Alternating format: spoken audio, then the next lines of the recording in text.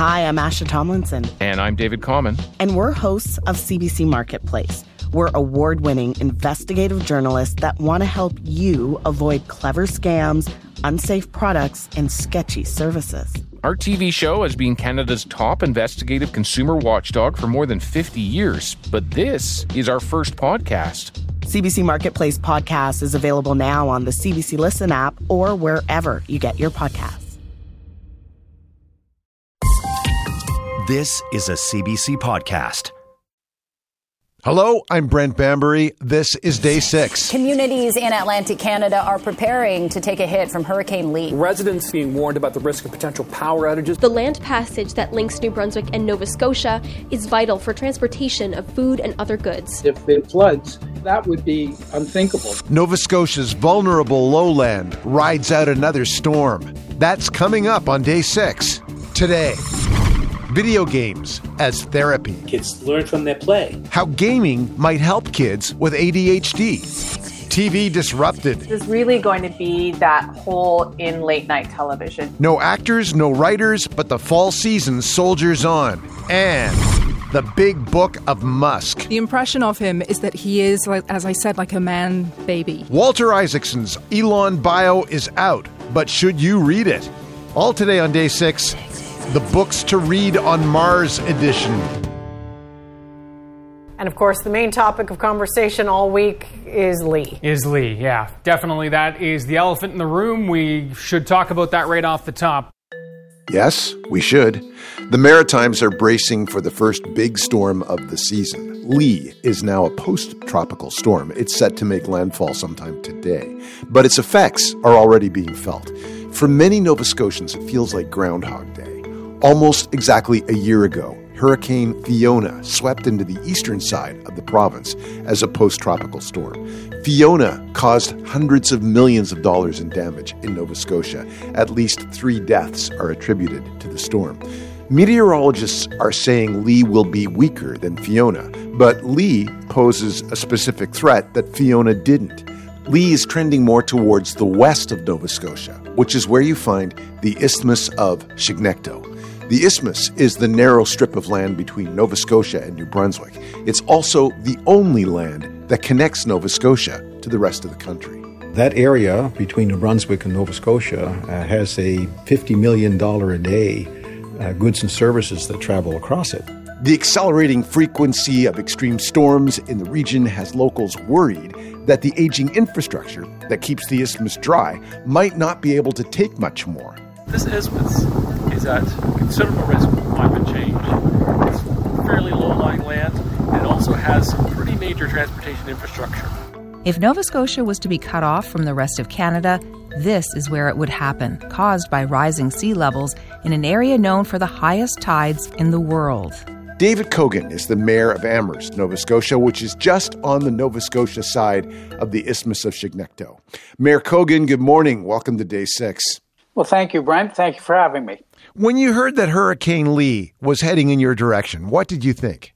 Well, the first thing I thought about was, what phase of the moon are we in? Because we know when a hurricane comes our way, storm surge up the Bay of Fundy could cause very significant flooding if it's associated with a very high tide, which occurs at the full moon. Right. So I was very relieved to find out we weren't in that particular phase of the moon. But if we had a full moon, what would that storm surge possibly do to the Isthmus of Chignecto? What would it mean? Well, the worry would be that it would be high enough surge to breach the dikes. The Acadian dikes from the 1700s are no longer adequate to hold back the Bay of Fundy. The Isthmus of Chignecto was actually below sea level, and it was land that the Acadians reclaimed for farmland by building dikes. And they're no longer adequate. And we've been working toward getting these dikes made much higher, because we know that we're in a very vulnerable situation here with the Isthmus of Chignecto. I've driven across the isthmus many times, but for listeners who aren't familiar with it, could you describe it for us, David? What do you see when you're driving through? What you see is a very flat, low area of land, and there are actually 2 marshes involved when you drive on the Trans-Canada Highway. You have the Tantramar marshes on our side and the Sackville marshes on the New Brunswick side. And these are, as I said, they're below the sea level. So if the dikes are breached and water gets in, that whole stretch of land will be totally submerged underwater. But it's about 23 kilometers from the Bay of Fundy to the other body of water, which is the Northumberland Strait. Is it possible that those two bodies of water could be joined by a flood?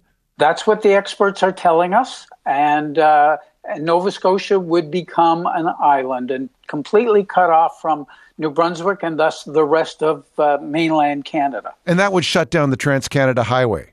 It would do more than that. It would shut down the highway. It would shut down the rail line. It would interrupt the power grid because Nova Scotia Power, New Brunswick Power, they transmit power across that border and into Quebec as well. So it would have an impact on the power grid as well as all the transportation. Hurricane Fiona hit Nova Scotia almost exactly a year ago. There were casualties, people died. It caused extreme damage in some parts of the province. Amherst managed to avoid the worst of it. But what was going through your mind when the Fiona ordeal ended and the storm lifted?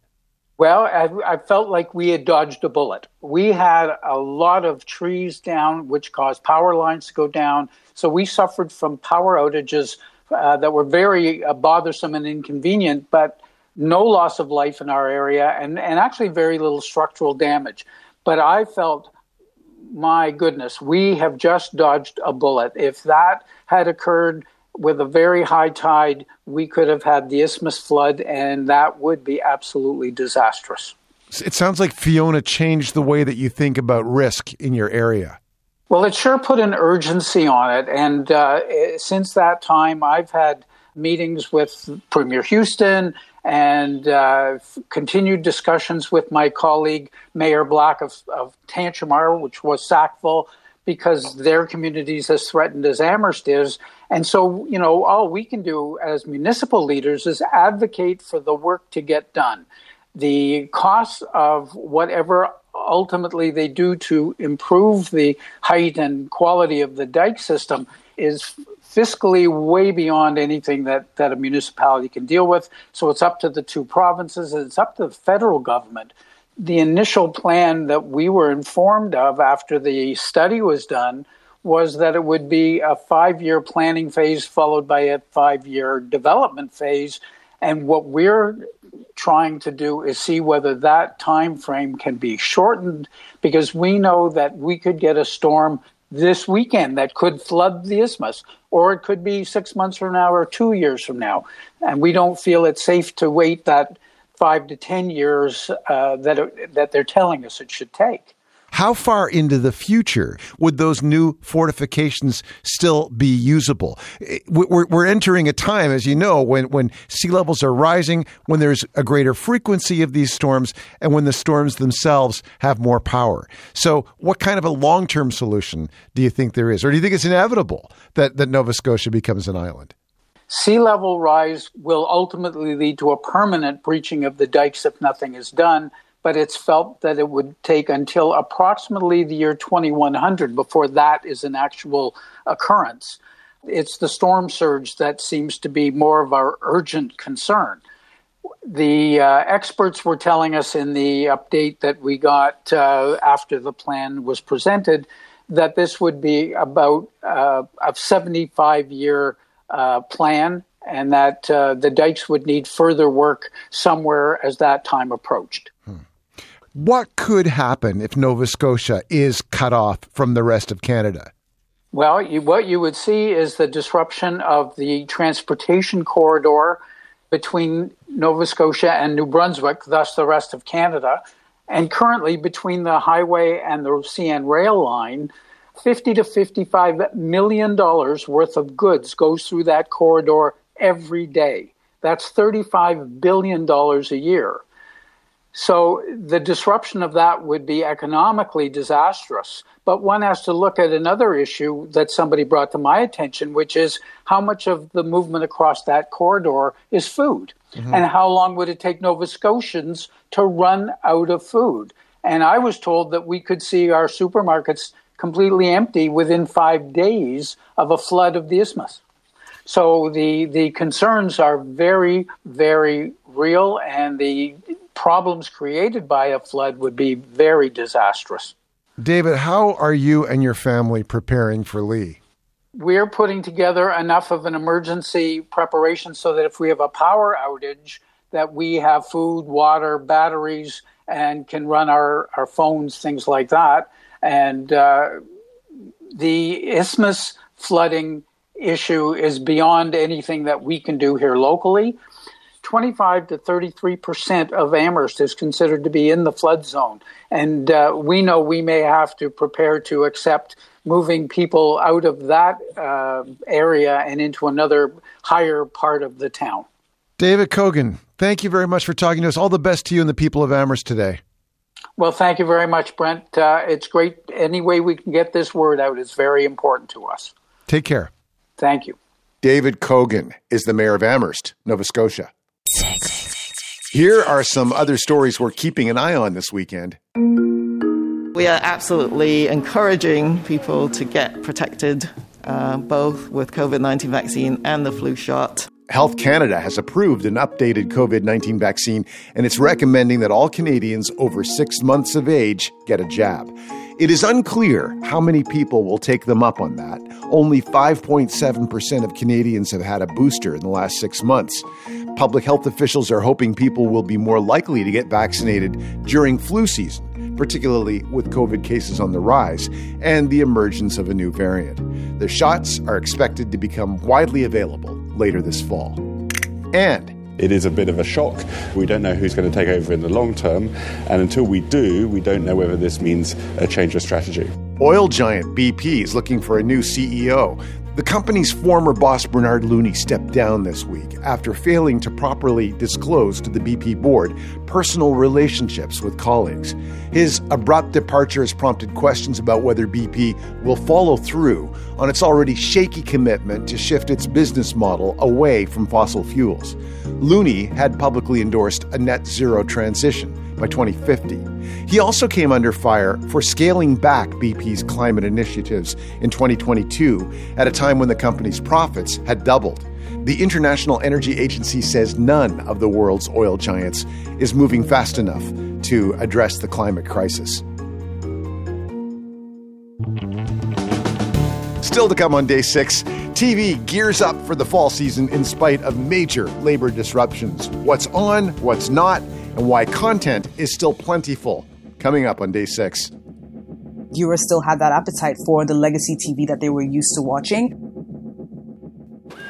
So, I don't know, should I read it? You know, when I first started this book, Elon Musk's mother, May, says to me, the danger for Elon is that he becomes his father. And indeed, he had this psychologically rough father who would make Elon stand in front of him as he berated him for more than an hour, would go from light to dark moods. Well, that happens too with Elon Musk, and that's sometimes the way he treats people. You know, he gets stuff done, but that doesn't excuse the behavior sometimes. That's journalist Walter Isaacson talking about the subject of his latest book, Elon Musk. Musk is outspoken, controversial, prominent personality, and very, very, very powerful. Elon Musk is the richest person in the world with an estimated net worth of $250 billion. He is the CEO of Tesla and SpaceX and the owner of X, or Twitter, so he has a huge amount of influence on transportation, communications, social media, and defense. There are few people on Earth who wield as much power, and if you're wondering how he got there, Walter Isaacson's biography helps explain it. Walter Isaacson also wrote the very successful bio of Apple co-founder Steve Jobs, and our Day 6 Books columnist Becky Toyne joins us now to discuss his latest biography. It came out Tuesday.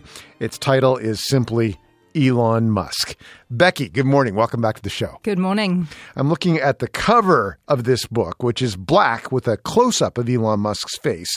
And I can't help but be reminded of this book, which you also brought in, the Steve Jobs biography, the Isaacson biography of Steve Jobs. Pretty much the same, but with a white background. Should we read anything into the fact that these book covers are so similar? Yes, we should. I wouldn't normally begin a review by talking about a completely different book, but I think that the publisher wants us to think about these books together. The covers are the same, even down to the hand on the chin of Steve Jobs and Elon Musk, except the Steve Jobs book's very beautiful. It's very Apple design-esque, like a white iPod from back in the day. And then the Elon Musk book is black, and honestly, you feel like Darth Vader has just walked on screen, and that's how you're supposed to think of these two books, as being in conversation with each other and being in opposition with each other, and just sort of thinking about them together. And the Elon Musk book does, in fact, open with quotes by Elon Musk and one by Steve Jobs, which is the quote by Steve Jobs that appears in the beginning of the Steve Jobs book. The two men have a lot in common in terms of personality and the way they did business. Right. And in terms of their profile globally in the tech world. But are there similarities in how the two books have been received and reviewed thus far? There are, and I was very interested in that as well, because I remember reading the Steve Jobs book when it came out, which was about 12 years ago now.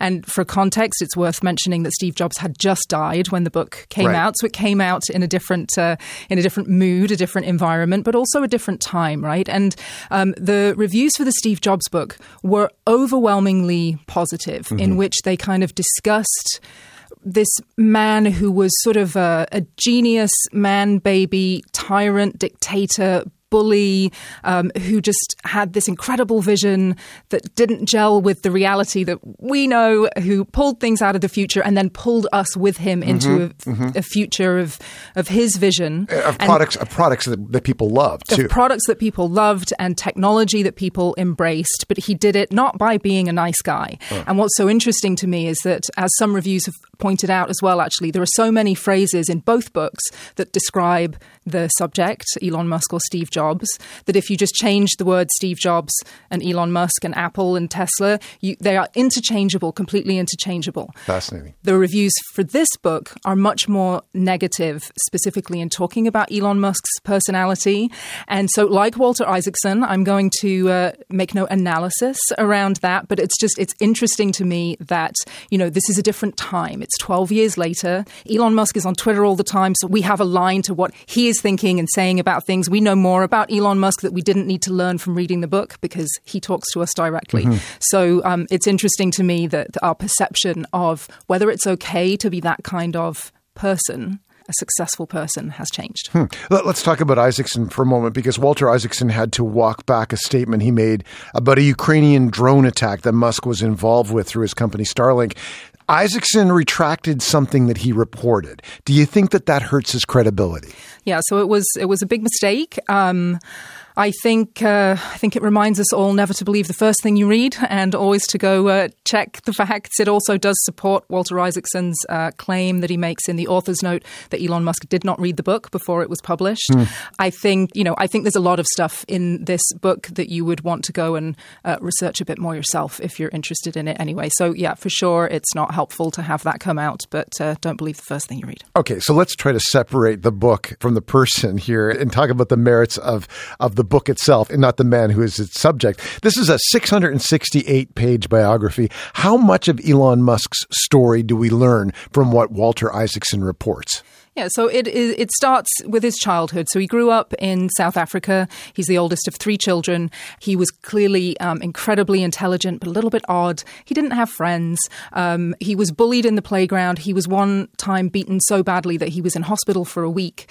And when he got home at the end of that week, his abusive father made him stand there for an hour while he yelled at him and screamed at him and berated him and told him how stupid he was and sided with the kid who had beaten him up. Oh my God. So this is the kind of, he didn't have a happy, pleasant, easy childhood. There is a through line which sort of Walter Isaacson is presenting, saying this really caused him to grow up with not in any way the same kind of perception of risk or feelings about taking risks that most of us have. It's also taught him that when someone pushes you, you punch them back as hard as you can. And this is sort of something that you see in his personality and the way that he does business. So we learn about him that he goes from this childhood in South Africa where he is bright but lonely and bullied, and that then when he's 17, he takes off by himself and he moves to Canada. He's able to go there because he can get a passport on his mother's side. And he goes to Queens for a couple years, and where he meets his first wife, actually. And then he moves to the States. And then he founds his first company, and then he makes lots of money. The money goes into the next venture, and on and on. Yeah, he has a good run of very successful businesses. So what did you like about the book? I learned a lot from the book. I think, someone like Elon Musk has been so known for so long, and certainly in the last handful of years since becoming very active on Twitter and taking over Twitter, now X, and appearing on the Met Gala red carpet with Grimes. He's suddenly become very People magazine known, as well as just rich guy in charge of the electric cars known. I found it very interesting to sort of learn more about the background of this person and to go through all of the steps and to really get a handle on all of the different companies that he is involved with. The breadth of research in this book, I think, is extremely impressive. Walter Isaacson shadowed Elon Musk for 2 years, and Elon Musk, though he did not read the book before it was published, fully cooperated with the writing of it. He encouraged his ex-girlfriends, ex-wives, friends, enemies, former co-workers, former business partners, his estranged father. He encouraged everybody to speak to Walter Isaacson. And so all of those people are in the book. There's sort of 4 pages of tightly printed names of interviewees at the end. And what does it add up to in terms of the idea that you have of Musk as a person intellectually, the things he's curious about, the things that drive him? What's your impression of Musk based on the reporting that Walter Isaacson presents? Yeah, so I think the impression of him is that he is, as I said, like a man baby. He is this genius who also has no empathy for fellow humans. He has this kind of godlike mission to save humanity, which he is pushing forward through developing rockets that we can send to Mars, through having his vision to cover the world with his electric vehicles that can run on solar power. And this is all part of his vision to save humanity. In his mind, it is all, we have to save humanity. He's got 10 children, partly because he's worried that really smart people aren't having enough children anymore. So he's trying to deal with that. And he has 10 children. And yet he cannot empathize with an adult human who is standing in front of him, trying to help him work on achieving his goal. And that's fascinating. Okay, Becky, you've read all 95 chapters of Walter Isaacson's Elon Musk, but what's your advice to listeners? Should they read it? If you're looking for analysis of Elon Musk, then you won't find it in this book. And that's what some of the reviews have criticized it for. I don't criticize it for that, because what I took away from this book was that instead of Walter Isaacson choosing one of 100 things that he could have chosen to interrogate more in terms of whether it be safety at a Tesla factory or the ethics of AI or self-driving cars or whatever it was. There's a huge long list of things that he could have interrogated more. I liked that this book for me just presented in a very digestible way with these short chapters and the 95 chapters, that it presented for me a picture to go and really think about and ask more questions. And I think as a reader, it wants you to ask more questions. It's like, okay, this guy is the head of 6 companies. So whether or not he's a nice guy and a calm, measured guy, who cares? Let's talk about all the other stuff, right? And so the personality stuff is really interesting, and it makes this book really great to read because it is a little bit startup manual, a little bit People magazine gossip, a little bit business book. But ultimately, it's sort of asking, I think, you to do a bit of the work and ask some questions and say, okay, this is a lot of information. How do I feel about this? Okay, so if you're willing to do that work, you should read it. You should read it, yeah. Becky Toyne, thank you very much for being with us. Thanks. See you soon. Becky Toyne is our Day 6 book columnist. Walter Isaacson's biography of Elon Musk is available at your local bookstore.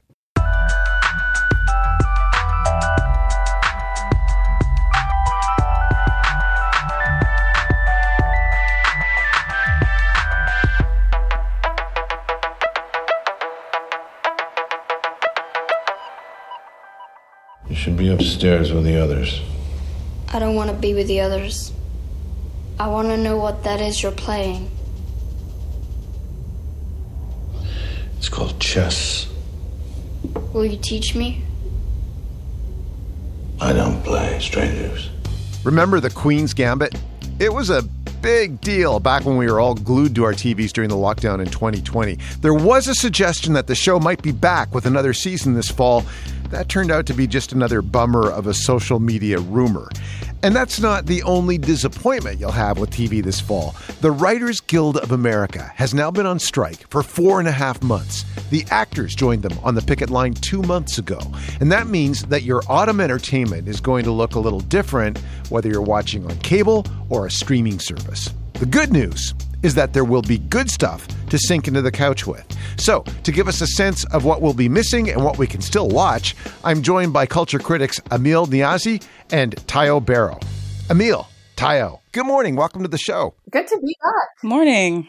Emil, as the writers' strike and the actors' strike drags on with no discernible end in sight, what will the impact on the fall TV lineup be? Well, I think that the biggest change for viewers, for audiences, is really going to be that hole in late night television. You know, I think we often take for granted what those shows do for us, but they really help contextualize and make sense of the news of the day, of the politics, of the social commentary, and going into what is sure to be, you know, a very interesting, very long, you know, political season in the U.S. You have this trial that's happening with Donald Trump. This is exactly the type of moment that we want to turn to those late night hosts, you know, to sort of give us a laugh about what's happening, but also to crystallize the most important things. And I think that, you know, I certainly will really be missing that. And it's going to be one of the biggest sort of gaps in programming this fall.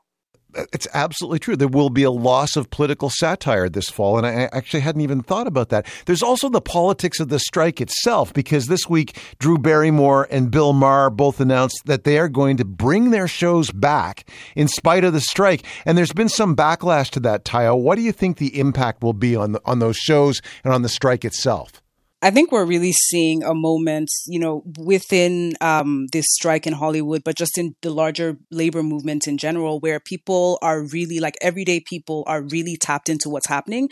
So I think the backlash against these shows and these figures is going to be strong. I think Drew Barrymore in particular, because she has so much goodwill and she's so well loved. And at the beginning of the strike, like if I remember correctly, she actually stepped down from hosting the MTV Movie and TV Awards in solidarity with, you know, striking workers. So it is a bit strange. I think people are surprised to see her kind of step back. Bill Maher as well. I think what we'll see is people kind of, you know, putting the word out to boycott those shows, but also a lot of just, I think the public will be upset with Drew Barrymore and Bill Maher as people too. And what do you think all this is going to do to us as viewers? Because during the pandemic, we had a close relationship with television, and that lasted for a couple of years, really. Emil, do you think that the strike will change that? Do you think it will turn people away? Do you think they'll look for something else? Well, unfortunately, no, Brent, I don't. And I think that's one of the things that really are leading this strike is the fact that there is so much content out there.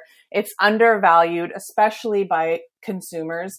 And, you know, you can just look at the fall slate, the sheer amount of programming that is still coming out and is still going to be available. It almost numbs the consumer. And I don't think that we are feeling the hit as much as the writers and the actors on strike would like us to. And I think that actually is sad, and it's going to sort of hurt their battle. And one thing I would say about my concern with Bill Maher and Drew Barrymore is that it could be a kind of a domino effect. And yes, there'll be some, you know, bad press in the beginning, but will it ultimately lead to further strike breaking amongst shows? Okay, so with all respect to the writers and actors who are still on strike, let's dig into some of the content that's coming our way, because there is a lot of it, as you say. Tayo, of the shows that will be back, of the shows that are returning, what one are you most looking forward to seeing? Of the shows that are coming back, I would have to say I'm most looking forward to The Fall of the House of Usher. So that's the one directed by Mike Flanagan, who also did The Haunting of Hill House and Black Mass and a lot of really cool shows on Netflix. And I think he is a director who thinks a lot about life and death and families and those kinds of dynamics and is really smart about that. So I'm really excited about this show. And of course, it's an adaptation of the Edgar Allan Poe short story. So that's on Netflix in October. Emil, what about you? I'm also excited about a show that's returning. It's a bit of a smaller show that could really kind of use that word of mouth, and word of mouth is what, got its acclaim in the first place. It's called Starstruck. It's a British show about, a young woman living in London who starts dating this huge celebrity, and it's very sweet and it's very funny. And that comes back September 28th on HBO Max or Crave here in Canada. I'm hearing a lot of people talk about Sex Education and how they've been waiting for that to come back. What about you two? Yes. Love that show. Super excited for Sex Education. And it's his last season as well. So it'll be a bittersweet binge when it comes out. Okay. Emil, you also had a horror series on your list aside from The Fall of the House of Usher. American Horror Story is in its 12th season. What has you excited about this year, and does it start with a K? It does start with a K, and there's two Ks, actually. I mean, I can't help myself. I really am sort of hypnotized, like many people, by the Kardashians, particularly by Kim. There's been obviously a bit of controversy surrounding the fact that she's sort of broken the strike acting in the show. Oh, yes. And the new trailer has come out, and it's been derided a little bit, but I just can't help it, Brent. I'm excited for it. I think it's going to be a schlocky. The show is schlocky. I think it looks to be a very fun schlocky season. Tayo, are you tempted by the schlock? I am tempted. I'm not going to lie. American Horror Story has been a favorite of mine for years. But like Emil said, I think, throwing in a Kardashian component this upcoming season just fits right in with the show's kind of like kitschy, sloppy, like all the fun stuff in there. Don't appreciate the strike breaking, but, we'll have to see if the show lives up to all the hype. Okay, there's a show that dropped on Apple TV yesterday, The Changeling, based on a book by Victor Laval. Tayo, you've chosen this one as well. What draws you to it? Honestly, Lakeith Stanfield was my first, kind of draw to it. So he plays the main character in the show. And this is Lakeith Stanfield from Get Out and the TV show Atlanta. Fantastic actor. And so also, I think the Rosemary's Baby vibes. So it's a show that the show kind of brings, really, really have me intrigued about it. I have had a chance to see a couple of episodes, and I can say that it does live up to sort of the energy of the trailer. But it's pretty much about this Black couple who has a child, and then we see there's a whole series of events, without spoiling too much, where their lives kind of go downhill as they try to build their future together. So that one was really interesting to me, and I'm all for the kind of fairy tale horror vibes. Okay. Emil, you have a show that is based on a novel by Anthony Doerr. It's called All the Light We Cannot See. And that actually premiered at TIFF last weekend, but it comes out on Netflix in November. Why is this going to be good? Well, the novel that you just mentioned won the Pulitzer. It was really, really huge, very, very touching story about World War II, and it stars Mark Ruffalo and Hugh Laurie. Those are two actors that, of course, are going to get a lot of buzz. And I think anyone that's read the book was so intrigued and so moved by that story. And so I really think this could be a very exciting, within this fall season, there's a lot of reality TV. There's a lot of competition TV. There's not a lot of prestige. And I think they're really banking on this being one of those sort of anchoring prestige shows this fall. And so am I. A question for both of you, though. Is this the last of the prestige? Is the tap turned off after this season? Because then will we run dry of the stuff that's already been produced?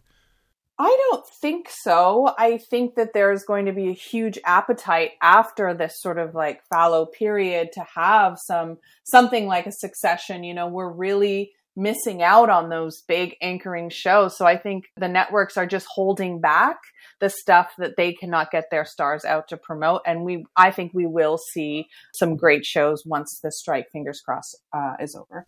Taya, what do you think? Absolutely, I agree. I think there is always going to be an appetite for those really great prestige shows. Like if you think back to the 2008 strike, right after that, the landscape was kind of just like flooded with a ton of like trashy TV, and reality TV had a big moment during that period. But still, there was an appetite, and viewers still had that appetite for the legacy TV that they were used to watching, and that the studios were, really producing. So I think what we'll see is there will be reaction to this, but I think viewers' tastes haven't changed and there will still be an appetite for those shows.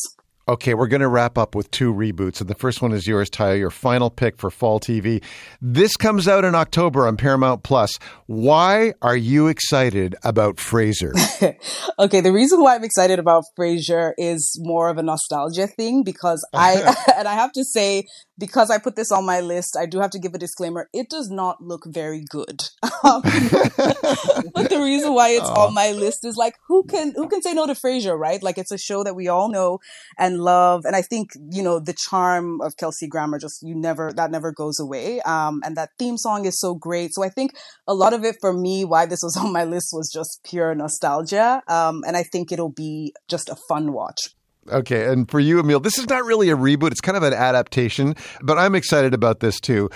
Scott Pilgrim takes off on television this fall. Tell us about it. Yes, I am so excited. Especially living in Toronto, the original movie by Edgar Wright featured so many iconic places. Sadly, some of them no longer exist, like Honest Ed's. But this animated version brings back the whole original cast. So Michael Cera, Kieran Culkin, Anna Kendrick, Brie Larson, Aubrey Plaza, Jason Schwartzman. And I think it's going to really adhere to that original story. So I think it's very exciting. It's a great sort of hometown thing to look forward to. An amazing cast. Emil, Taya, thank you for being with us today. Happy TV watching. Thanks for having me. Thanks for having us. You too. Emil Niazi and Tayo Barrow are both culture critics based in Toronto. Still ahead on day 6, it seems counterintuitive, but video games could help a kid with ADHD. We'll tell you how they're being used as therapy. Coming up on day 6. Many of those games require strategy. They require that kids think about what they're doing. They require that they learn from their mistakes. They're having fun. They're engaged. Grab your VIP pass. We're delving into the secretive world of Formula One.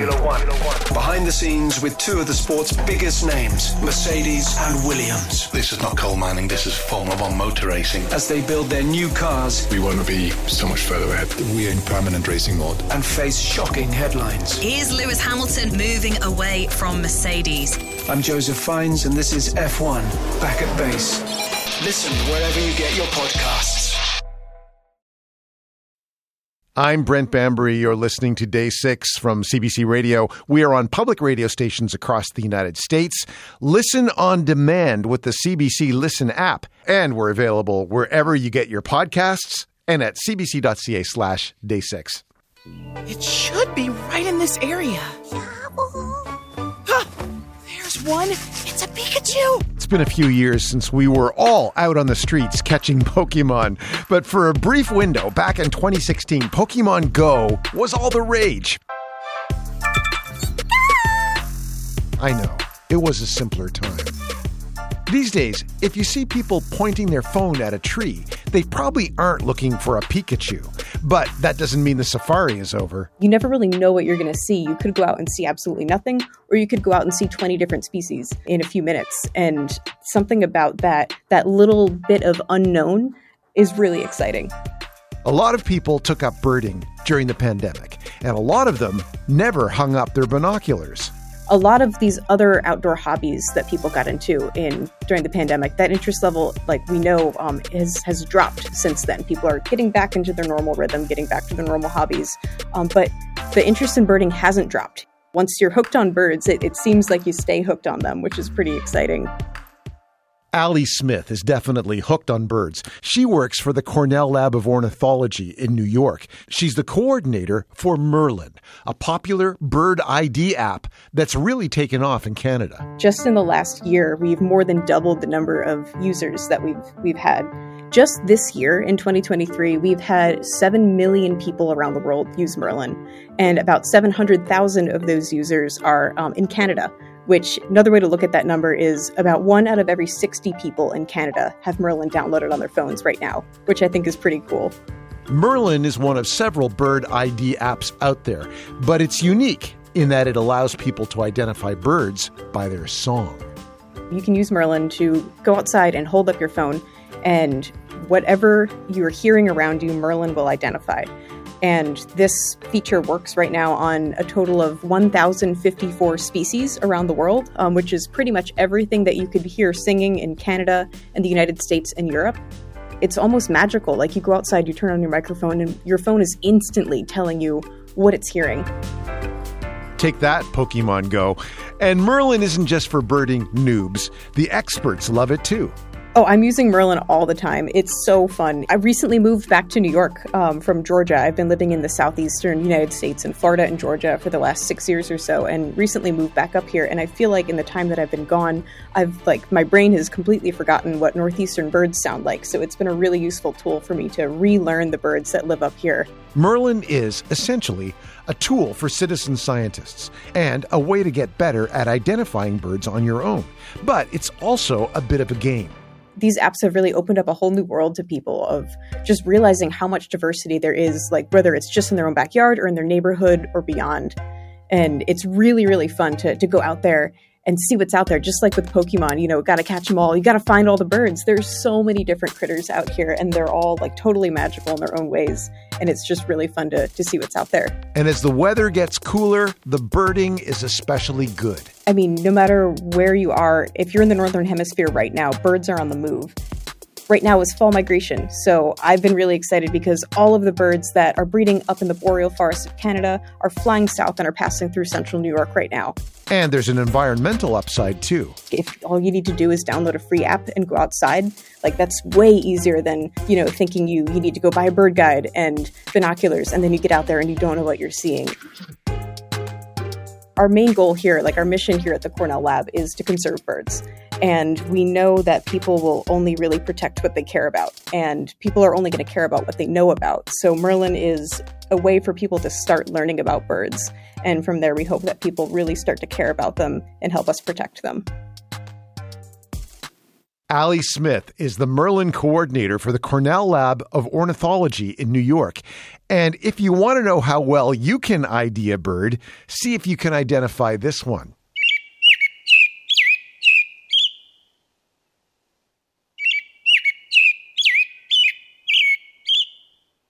That's the song of the most ID'd bird in Canada. If you don't already know what it is, I'll tell you at the end of the show.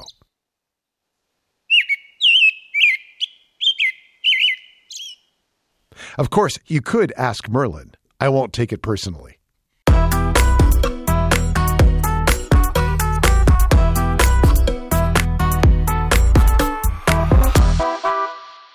You may have heard this for months. The drug Adderall has been in short supply. A combination of increased demand, staffing shortages, as well as regulatory and supply chain issues have all made the ADHD drug incredibly hard to come by. For about a year, there's been an Adderall shortage in the United States. Adderall is a name brand of mixed amphetamine salts used to treat ADHD. Health Canada says the shortage is not affecting this country at this time. In the U.S., diagnosis and prescriptions for ADHD increased significantly during the telemedicine days of the pandemic. Last month, the FDA released a memo acknowledging the shortage of stimulant drugs. It also listed some additional therapies it's looking into for kids with ADHD, including video games. The fact is that we can make these types of brain training tools adaptive and engaging in a way that other kinds of practice, drill and skill types of methods don't work as well. Randy Coleman is a clinical child psychologist and the founder of Learning Works for Kids, a company that specializes in using video games to teach executive functioning and academic skills. And he says that video games, when done right, can help relieve symptoms of ADHD in kids. Randy, good morning. Welcome to Day 6. Thank you, Brent. Thank you for having me. You've worked with kids with ADHD for several decades. How long have video games been a part of your toolkit? Probably back into the early 2000s and maybe even in the 1990s, the mid-1990s, we began to look at how could we use video games to help kids. What I learned in my clinical work was how engaged many of the kids we work with ADHD and learning disabilities love technology and video games in particular. Well, a lot of parents fear that video games and screen time overall could harm their kids' brains. Can you explain how they're actually able to help? Sure. So video games practice a lot of what we call executive functioning skills. Those are the skills that underlie ADHD, like planning, being flexible, utilizing metacognitive skills, being able to organize things. And so kids are actually practicing those skills when they're playing games. So that's one way that they help. Now, there's lots of other ways as well, but that's the way that I've been focused on in my work. Does it matter what game they're playing, Randy? Is Call of Duty good enough, or are you talking about specialized video games that are actually designed to address ADHD? I'm talking about popular video games. I don't happen to love some of the more violent games. Call of Duty is probably towards the end of that. I particularly don't like some of the real violent games. I don't want to recommend that for kids to play. But many of those games require strategy. They require that kids think about what they're doing. They require that they learn from their mistakes. And those are all these executive functioning skills that can help kids practice real world skills, for that matter. But do you think executive functioning skills could be taught or could be learned in another way? I mean, what is it that a game can do that other therapies can't? Well, of course, executive functioning skills can be taught many ways and many very effective ways. I mean, there's many folks who are doing executive functioning coaching now. Teachers do that. Parents teach executive functioning skills by just working with their kids. Whether they're playing a game, like let's say they're playing Monopoly, they can teach the kids to use planning, to inhibit responses, to not buy everything, to think about what they're doing, for example. But there's lots of ways that games allow that to happen. And one of the advantages that games have, and why we're starting to see this in the field of digital medicine, is because they're so engaging. Mm-hmm. So kids do it. And now the FDA has actually approved a game for ADHD treatment. Can you tell us how that game works? Sure. So that game is called Endeavor RX. And what that game does is it works on things a little bit differently. So it's not so much focusing on executive functioning skills. So what that game does is it engages these very specific cognitive networks to improve focus, to help with what's called interference processing, and to help with multitasking. So the things that are going on in the game require kids do things that can improve those sort of neuropsychological functions. And what do you see when you observe a kid interacting with that game for the first time? They're having fun. Huh. They're engaged. I mean, it's a challenging game. It's this particular game, and I think we're going to see more and more of these, is made to be a really good video game. The people who are developing these games and other digital medicines are no longer saying, let's see if we can kind of create something that the kids will learn from. They say, no, let's start by building a video game that engages kids in certain types of ways. So it's fun, yeah. So, and what about a game that hasn't been created for that purpose? I mean, you have said that there are ways to make the games that kids play digitally nutritious. What exactly does that entail? What does it mean? I mean, the way I think about it is, imagine when you go to the supermarket and you buy an orange juice and you see the orange juice with calcium in it. Okay, that's a little bit more nutritious. Can we take some of the games where kids are using these skills and make them even more valuable to the kids? And that requires going out beyond the game. So, for example, a couple of games that we recommend frequently for kids to play are Minecraft and Roblox. Those games require all kinds of skills. I mean, if you've ever watched a child play Minecraft, it's incredible what they do. And we're trying to get them to take the thinking skills that they're using in the game and recognize those skills that they're using, think about how they help them in the game, and how they can apply them in the real world. That's how we're talking about making these games digitally nutritious. We use a very simple ditty. We call it detect, reflect, connect, to help kids sort of recognize how those skills could actually help in the real world and actually to try them out and apply them to the real world. In order to do that, in order to make these skills complementary to the real world life that we all live in, how important is it that parents are engaged in these games when they're happening with the children? Well, Brent, you hit the nail on the head. Parents use their children's play to teach them things. I mean, if you have kids and they're on a soccer team and they come home and they lose and they're all frustrated, well, at least I hate saying good parents, but good parents use it as a teaching moment. Yeah. They use it as an opportunity to say, hey, it's okay. Here's what you can practice next time. That's a tough team. But they use it as opportunities for teaching. For the most part, I would say up until maybe the last 10 years, very few parents really played games with their kids. It was about maybe 30% sometime around 2010. And I think it's gone up to about 40 or 45% of parents who are now engaged with their kids in gaming. So that's a key. You're right. And what about people who are skeptical, Randy? People who are saying that these games and these digital therapies are overpromising when it comes to results. What does the research actually say about the efficacy of video games in helping to address the symptoms of ADHD? So, Brent, let me just say, first, we're in the infancy of this. Or, as a Boston Red Sox fan, I would say we're in the top of the second inning. We got a lot of innings to go still. Okay, so we're learning about this. What I would say to you is that there has been some compelling research in the past that said that some of these things were overpromised, particularly some of the brain training games. Some of the research that's going on with the newer games is much better. These are, well-controlled studies that suggest that these things happen. But the way to view this is to view this as an adjunctive sort of treatment for kids, or an adjunctive tool. Nobody's saying this is going to cure ADHD. It's not. It's part of a treatment plan, if you will. So I think that you have to look at it like that. And it also has to target the skills that the kids need to work on.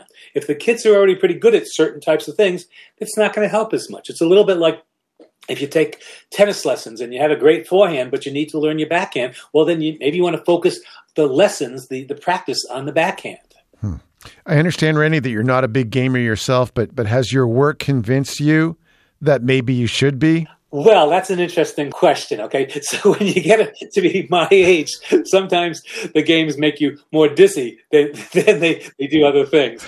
I like the challenges of some of the games. When I played, for example, Endeavor RX, I really enjoyed it, but I watched all my students and my graduate students work on it, and they were so much better than I was. It was like, I don't know that I'm going to practice. Although they are now coming out with new over-the-counter tool for adults, and I'm going to try that out and work with it. Adults should play.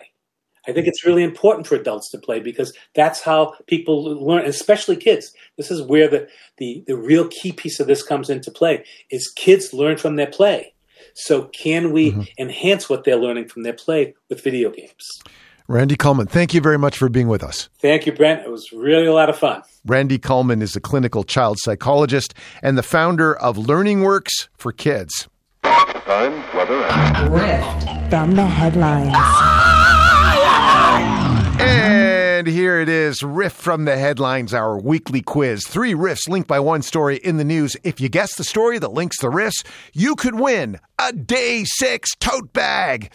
First, here's a recap. This is last week's clue. Stuck in the mud. Hoes, dreamers, stuck in the mud. Look at what the Reaper got you stuck in the mud. Range, beamers, stuck in the mud. 2 10s on the inside, stuck in the mud. Mama told me not to come. Mama told me not to come. That ain't the way that I'm down. And I'm burning for you. I'm burning for you. Blue Oyster Cult with Burnin' For You. 3 Dog Night and Mama Told Me Not to Come. And Isaiah Rashad with SZA and Stuck in the Mud. And Wendy Dunlip from Newmarket, Ontario, guessed the headline that we're looking for. Burning Man attendees trapped in the mud for days thanks to unexpected summer rain. Congratulations, Wendy. A Day 6 tote bag will be on its way to you soon. Now, here's this week's clue.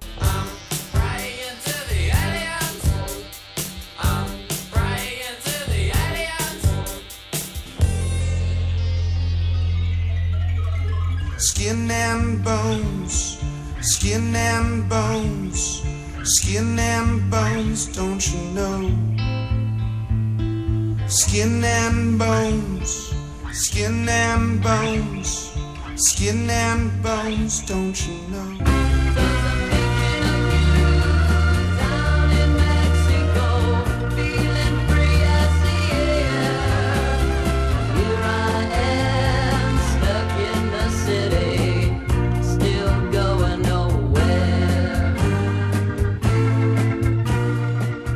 And we're looking for the story that connects those riffs. Email us your answer. Put riff from the headlines in the subject. Send it to day6@cbc.ca. Please include your mailing address because one right answer will be picked at random. The prize is a Day 6 tote bag. And you can always hear the clues again anytime at cbc.ca/day6. Time, weather, and Riff from the headlines.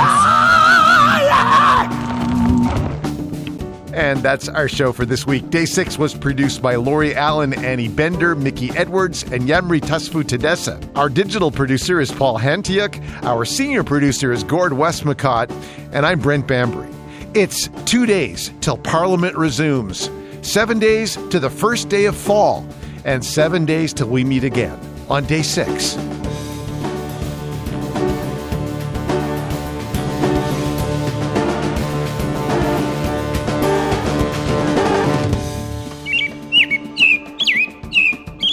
That's an American robin, by the way. Thanks to Will Hirschberger and the Cornell Lab of Ornithology for the recording.